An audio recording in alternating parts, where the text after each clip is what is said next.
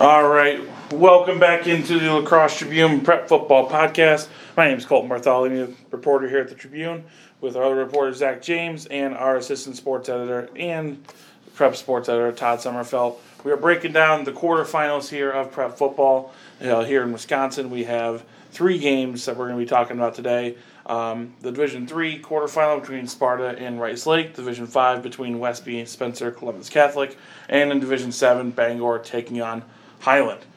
It's a lot tougher to fill up the whole show when we only have 3 games as opposed to like the 20 that we're shorter used to. show. In the regular season, so it might be a little bit shorter, but yeah. we'll break them down as well as we can. And it's a little tougher when there's teams across the state we haven't got a chance to see play and all that. But looking at stats and talking to people, we'll break it down as much as we can.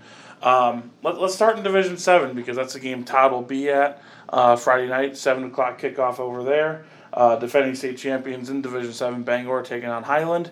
Highland's 7-4 coming in, but don't let that record throw you off. That conference they're in, that Six Rivers, it's really tough. Got 2 other great teams in Blackhawk and then Potosi-Cassville, who Bangor knows firsthand how good they can be. And same with Blackhawk. And Blackhawk, right. So just a tough conference that they kind of beat each other up, but then they get in the playoffs and all seem to make pretty deep runs. And Highland was, similar to Sparta, getting in with a 3-4 record and has certainly done very well since then. Absolutely. This is Todd. I think you're going to have a game over in like an hour and a half, seeing as I don't know how many passes are going to be thrown. I think this might be a 70 combined run type of game. I don't know. Highland will throw it a little. They got a quarterback who's throwing for 1,000. So certainly Bangor's not going to come out heaving the ball over the field. They'll try to run it. Highland can certainly do that too. They've shown in the past to be that kind of a team as well. So, yeah, it could be. If Bangor, can score a couple of touchdowns early, and maybe Highland will start throwing the ball even a little more. We'll see. I think Kevin Krovic would love to have a quick offensive start because he hasn't had that lately. So I'm sure he'd welcome that with open arms. And I think it's going to be key for him too to get that quick start because this is a defensive-led Bangor team. Yes. I mean, that's been their rock all season. I don't know, even their state championship teams, they've had great defenses, but I feel like this team, more than any of the ones in the past, like their defense is their anchor, and if they give them a lead, it's tough to score on them, and that's all you got to really do here in the playoffs is get that defense on the field with a lead. That is absolutely fair to say. The defenses have been good, but the offenses have always been what people talked about. The things that was the more constant than the defense. Now the defense is more constant than the offense. They're still scoring points. I think they can score a lot more. Sure. With some of the issues that they've had to this point. But yeah, the defense has really been something tough to score on for opponents. So it'll be interesting to see what Highland can do against it. I know Bangor is. This is the first year during this big run that it feels like a defensive team. Right. In the past, it's kind of felt like both, and the advantage maybe still is a little more offensively, but it has switched this year. I agree with that. And going to a little bit more into that, it always seems with a school that size, you're going to have guys that play both ways, especially when they're good athletes. You looked at a couple of years ago, it was Piskey, Andrew Piskey, having a great year on both sides. Last year, there were a handful of guys doing it both. And then this year is kind of the same, but maybe just not that as great one person on offense for them. Krovic, you mentioned just not loving the turnovers, some of the mistakes that they're having offensively. But I think just this is one of those times that they've got to get that quick lead, like you mentioned, and then just say, hey, defense kind of just closes one out for us. And some of those guys that fit the bill you just said there, Brendan Burke has been very good on the offensive line and defensively at linebacker. Carter Horseman, the same, running the ball and playing linebacker. And Grant Mankey, who we haven't really talked about at all this year, has been a very dominant defensive player and another good piece of that offensive line that is moving the ball. But I was surprised. I was looking at some of his stats. I always look at defensive stats very often, but he's got a lot of tackles behind the line of scrimmage, has been a lot more dominant than I think people may realize. Some of the Bangor defense is going to have to slow down. Drew Hennessy for Highland combined 22 touchdowns this year between running and receiving, 16 rushing touchdowns, I believe. Mm-hmm. So they've got a couple of guys they like to spread around on their offense, but it seems like near the goal line, Hennessy's their guy that they really try to get the ball to. Yeah, it looks like it, and I'm sure Bangor will have a plan for him. For sure. All right, we'll jump over to Division III, starting with Sparta and Rice Lake. Sparta, the darlings of, now the football state here in Wisconsin, getting Coach Adam Dow got Packers Coach of the Week. That's an honor that comes with a $2,000 grant that they get to use for the program. So probably some new cool equipment coming for Sparta and things like that. But just continuing to make history. You get 2 playoff wins under your belt, and now you get a huge matchup with Rice Lake. And not that's going to surprise anybody that's on the Sparta team or from Sparta, but they're the underdogs in this one. They've been pretty much the underdogs the whole second half of the season. And I think there are a lot of people out there thinking Rice Lake's going to roll in this game, but I don't think they've been paying attention to what Sparta's done. I think it's fair to say this is the first big game that they've played. I know when you're Sparta or when you're anybody going to playoffs, they're always big games. And the fact that they never won a postseason game before, they're all very big. I think the teams they've played to this point are teams going in that a lot of people thought they could win the game. And this will be the first time, I think, where the far majority think that the season's over. Yeah. This week going against a Rice Lake team, and we saw how good they were last week in the way that they beat Onalaska and ended their season. Although Sparta played with Onalaska in that wonderful football game. Yes, you just raved about that night. That's that Big 12 football game that broke out. 62-55 game or whatever it was. So I guess you can say that they're pretty close to Onalaska's level with the way they played with them. Rice Lake will be different as it is every year, so they're going to have to be ready. Stop the run, stop the run, stop the run. Right. You mentioned how they played against Rice Lake against Onalaska last week. Torian Hubbard, 258 yards rushing against Onalaska, and then their quarterback, Peyton Buckley, only completed 4 passes, but they went for 156 yards and a touchdown. Mm-hmm. So, you mentioned you got to stop the run, but then the second you do, then they'll throw it over top, and then I think that's kind of what they're looking for. So there's a big test for the Sparta defense in that sense. And that's one of the things that I don't think we have outside of Holman because of the triple option, but outside of that, I don't think we have just a dominant running team here in the MVC, at least this season, where Sparta's going to have too much experience in that. So I'm really interested to see how that matchup goes for their front seven, because they're used to having to play both pretty equally, and then have 1 week where you play a triple option team. But this week they're really going to have to focus in on those run plays. Yes, that's a fair statement. Holman all about fair over here. Is that you hearing this? I'm nailing this. Yes, I agree with you. But this is going to be tougher than anything they've seen. I'll just keep going back to that. That's fair. And I'm fair too. Yes. One of their Rice Lake's other running backs, Darius Clairvaux, I'm guessing that's how I say his name. Yeah. Clairvaux, excuse me. Averaging over 10 yards a carry, so he's a guy that's a big play guy for their whole season. He's over 700 yards rushing as well. So they don't have Kenny Bednarik. Yes. That's one thing that Sparta has going for it this week. How doesn't he play? Just say, hey, run straight, and we'll try to throw the ball to you. He's gone. He graduated. That's fine. Yeah, is it Mankato? No, he's not at Mankato. He's great. He graduated. I just remember Tom Yashinsky tweeting something last year about shutting him down when they played him because he was away on a college visit. In the playoffs? No. Oh. Or maybe it was. I can't remember what. Yeah, they didn't play him during the regular season. Okay, so maybe it was their playoff game against That's a bold move going on a playoff visit or something like visit that. in the playoffs. But I just remember something about Coach Yashinsky tweeting that about shutting him down, and it was because he wasn't there. If you guys don't remember, Kenny Bednarik was their track star that dominated. Saying he won the sprints at state this year wouldn't be a fair statement. It's he dominated. He was He was grabbing water before the most incredible sprinter I've seen in person. Right. So what Sparta affiliates got to do, they've got to stick with what they're good at. In the second half of the year, that's been Cole Wisniewski throwing the ball around and then just being smart with their option plays. Bryce Edwards last week goes off 200-plus yards, a couple of touchdowns, but then Cole Wisniewski right behind him, almost 100 yards rushing, and some good long pass plays as well. So they just kind of keep that rolling. And I feel like this is a game that could be a shootout because the way that both these teams' offenses are playing, I don't know if the other one has enough defense to stop it. When you saw them early And did you see them late? Or I didn't see them late. I saw them, I think, early 3 out of mid-season? 4 weeks, yeah. Because I saw 2 of their heartbreakers, the Logan last-second field goal and then the 62-55 game. And then I also saw them against Westby, another quarterfinalist that we're going to get to in a second here. And that was a one-possession game as well where Westby had to go for 2 at the end to seal it. So, to me, just the evolution of this offense, you saw the inklings of it early in the season where, Bryce Edwards could have a great play, Cole Wisniewski could have a good run, and they hit Nick Church on a deep pass. But then just they finally put stuff all together and getting stops defensively. I just think Sparta's got one of those, hey, no one thought we were going to be here situations. We lose, nobody cares. Nobody knocks us for losing, just take your swing. Yeah, they got nothing to lose going into this game at all, but a game.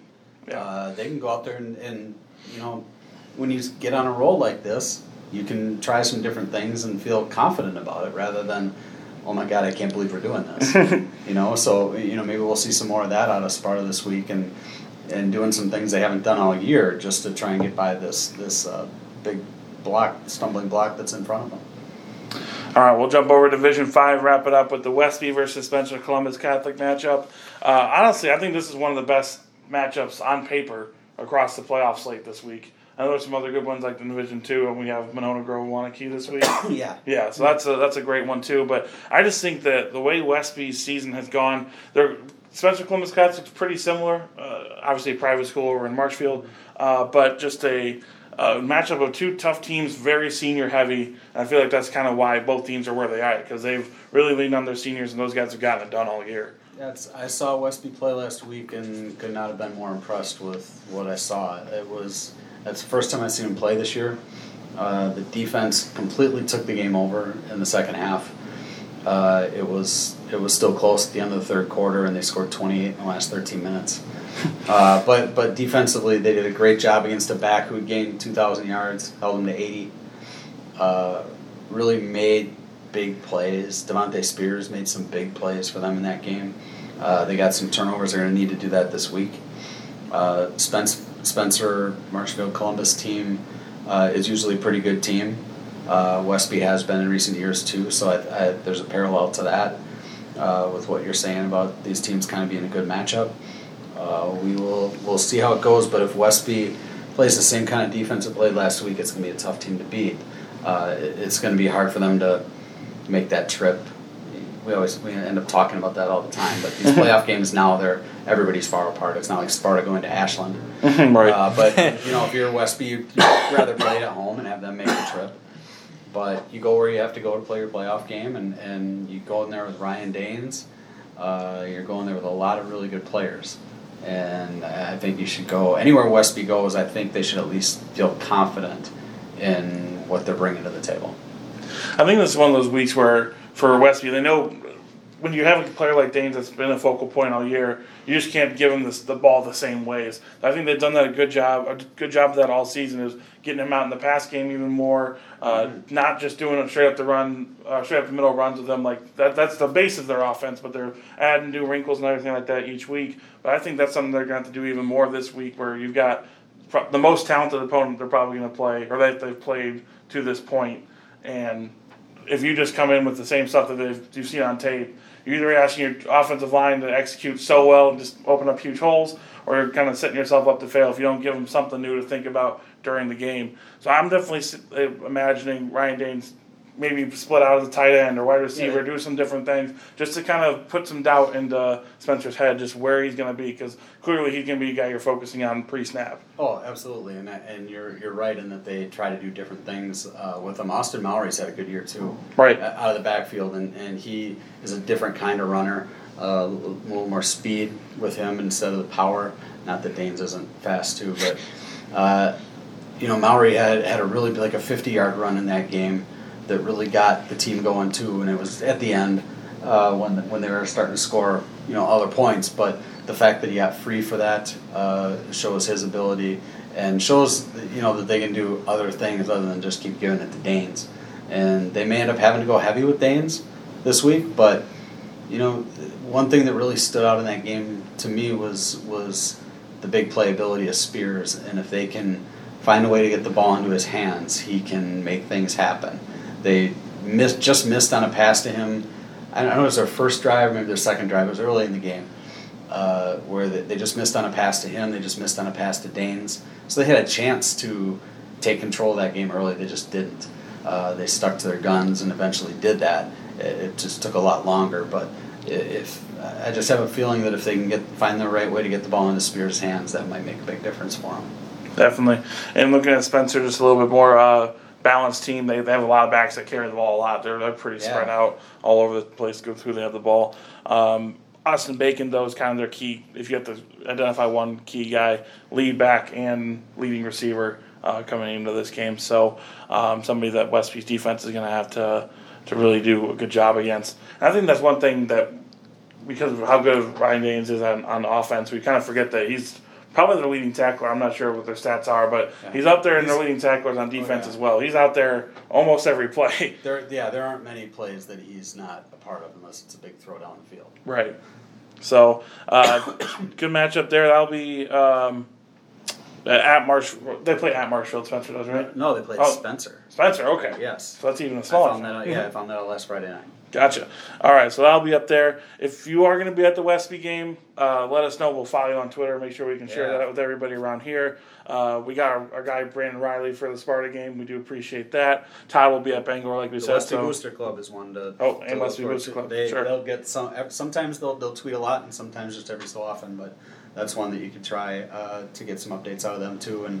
And if we see those, we'll be retweeting them as well. Yep. And make sure you follow Todd at Sommerfeldt LAX for the Bangor game. Just three more Wisconsin games left. We'll see how many we have in the semifinal.